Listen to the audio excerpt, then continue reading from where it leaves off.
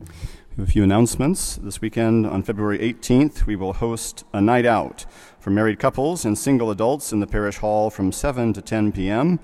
We will have a catered dinner from Pepperoni Grill, followed by dancing and fellowship. Wine, beer, and non-alcoholic beverages will also be provided.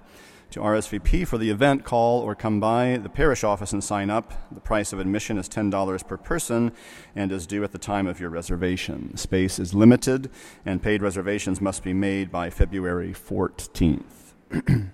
Our director of sacred music, Mary Joy, will offer a class on chant, teaching the basics of reading chant notation, how to get comfortable using your singing voice, and learning how to sing chant and other traditional hymns of the church. This will be a series of classes held each Sunday starting February 20th from 8:45 to 9:15 in the morning on the second floor of the St. Ambrose Center. All are welcome, especially beginners. You can see Mary Joy out in the narthex after Mass for more information and to sign up. All women of the parish are encouraged to attend the annual Oklahoma Catholic Women's Conference on Saturday, February 26th at the Embassy Suites in Norman. See the bulletin for more information. Likewise, men of the parish are encouraged to attend the Oklahoma Catholic Men's Conference coming up later in March. Early registration for that conference ends on Monday, so if you desire to participate in that, you might want to take advantage of the Monday early registration deadline. See the bulletin or posters in the narthex for information. The commitment weekend for the annual Catholic Appeal benefiting ministries of the whole Church of the Archdiocese is next weekend. So I want to make you aware of that so that you might begin to prayerfully consider your participation and pledge to this year's ACA. And finally, a word of congratulations and the promise of prayer from this parish community, all of us here, for those of you who have prepared and are being confirmed today. After time of preparation, the Archbishop has given me permission to confirm you, to complete your initiation, so that is a great joy, not only for you as individuals, as disciples, but for the entire parish. Congratulations to you, and thanks as well to your catechist who has led you this time and to arrive at this day.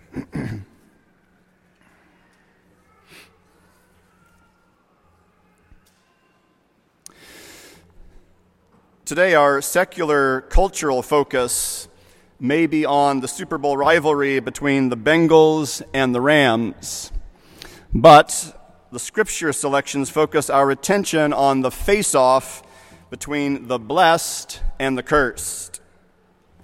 And if you're looking for a hidden coded message with a Super Bowl prediction in my words, you can note the order of my words. Bengals, Rams, blessed, cursed. Take that to the bank. The scripture selections focus our attention on the face-off between the righteous, those who hope in the Lord and rejoice to live according to his law, and the wicked, those who put their trust in human beings, in the world, in material goods, and in the strength of their flesh. Read again the first reading, the Psalm and the Gospel, and you will see in all three the clear dichotomy between the blessed and the cursed. The first reading from the prophet Jeremiah gives us this focus. Cursed is the one who trusts in human beings. He is like a barren bush in the desert. Blessed is the one who trusts in the Lord. He is like a tree planted beside the waters. The psalm takes up some of the very same images. And this message of blessing and curse comes to its fulfillment in the blessings and the woes of Jesus' teaching in today's gospel. Jesus repeats the very same message of Jeremiah in the psalm. But Jesus' comments about the rich and the poor are not merely observations about their literal economic class. Rather, Jesus teaches that the material state of the rich and the poor symbolizes their spiritual state, except inverted. The rich are the wicked, who boast of their self-sufficiency, the strength of their flesh. The poor are the humble, who put their hope and trust in the Lord. In the gospel, Jesus stood on a stretch of level ground, and by his teaching leveled the preconceptions of his contemporaries as he levels ours. Why say our secular vision is being leveled?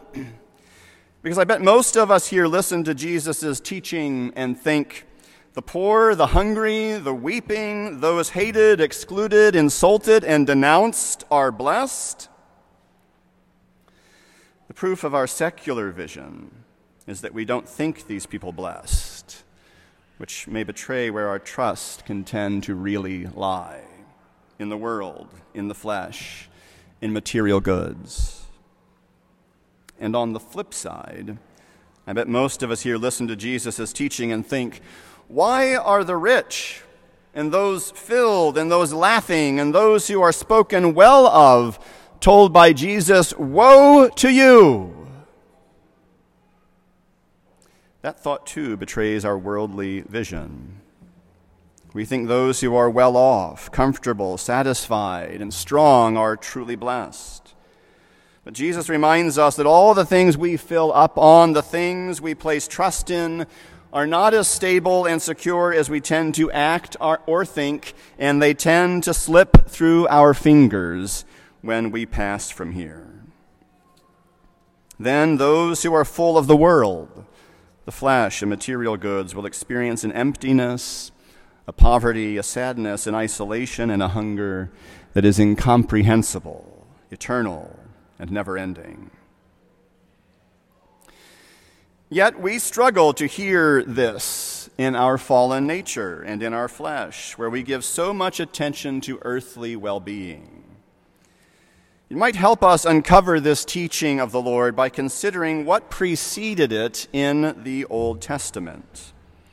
In the book of Deuteronomy, we find Moses teaching God's people after they had been wandering long years in the desert, a wandering whose purpose was in part punishment and in part to work out from them all the ways of thinking they had adopted in slavery in Egypt.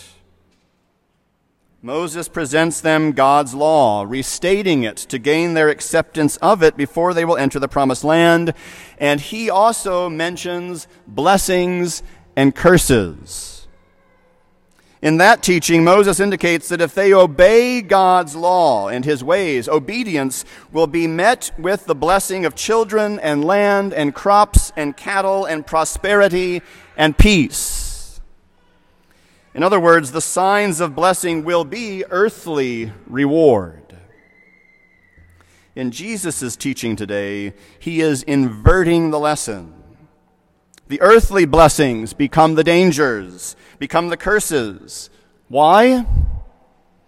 Because in earthly blessing, we can tend to place our security and find little reason to turn our hearts towards zealous searching for God and his ways. To bring about his kingdom in the new covenant, the Lord teaches us that the earthly blessings run the risk of becoming a trap, whereas earthly poverty and hunger and struggle, these can lead us to turn our hearts to God and to seek his kingdom.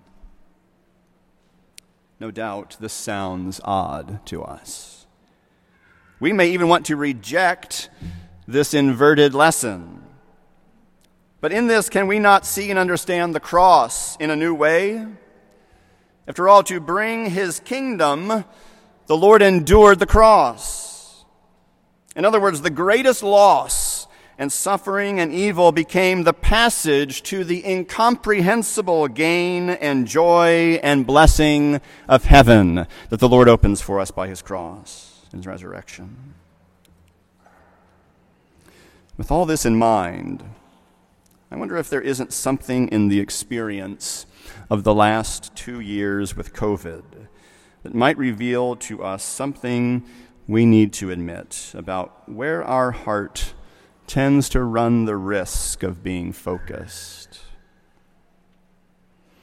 In what ways do we still need to accept the new covenant lesson of the Lord, that our heart and our treasure must be on his kingdom and not merely life in this realm? Now, to be clear, no one should hear this suggestion I'm making as being pro-vax or anti-vax or pro-mask or anti-mask.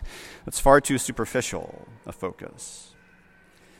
If you have health and age risks and you determine that a vaccine, after careful moral examination, is acceptable and important for your situation, then get it. If you determine your risks are low and you prefer not to get it, then don't. If you have compromised health and need to be cautious, then feel free to wear a mask or don't wear one. My point, however, is to look more deeply into what we might learn from our collective response to COVID. Is there a chance we might need to admit that we seek our blessings and our stability here in this life, a life that will not last? Do we do just about anything to prolong our bodily health in life, whereas we'd have to admit a stark contrast to the comparatively little we tend to do to protect the health and life of the soul by, say, admitting sin in confession, working to change sinful habits, and committing to daily prayer? Do we view our prosperity as earthbound? Or do we really seek heaven, even while we appreciate and guard and foster our life here for as many years as the Lord will give us? As Christians, we do not dismiss the body or fail to take care of it. We care for it because it is good, made by God. Yet our care for it does not become an exclusive focus on this life. Rather, we strive for holiness, so that after we pass, our body might resurrect and be joined again to our soul in the life of heaven. If we maintain this proper Christian focus, then we accept from the Lord that our material blessings in this life bring with them responsibilities, such that if we are rich, we are not hopeless, but we use those gifts to glorify God. If we maintain this proper Christian focus, then we also accept from the Lord that our material poverty in this life can help to turn our hearts to God as the lasting source of blessing and treasure. The Lord's teaching today helps us understand how, to borrow images from Jeremiah, even in the heat and the drought of life, that is, in the penances, in the mortifications, and in the sufferings we endure in this life, we do not fear, and we remain like a sturdy tree whose roots stretch out and whose leaves stay green. The Scriptures teach us that true wealth, satisfaction, and lasting life are found in God alone through His Son, Jesus Christ. However, in our lives, we try to carry the label and name of Christian while living more for the world and of the world. St. Paul reminds us, as we heard in the second reading, that if for this life only we have hoped in Christ, we are the most pitiable people of all. In whatever ways we choose sin, may Christ's Spirit speak to us today. Woe to you! Ask yourself today, in what areas of my life am I living in contradiction to Christ and His clear teaching? Ask the Lord to help you hear loud and clear, woe to you! Having heard Christ's warning, may we then repent of our sins by confession and by serious reform of our lives, so that we may be like a tree planted near running water, yielding its fruit in due season. For blessed are they who hope in the Lord.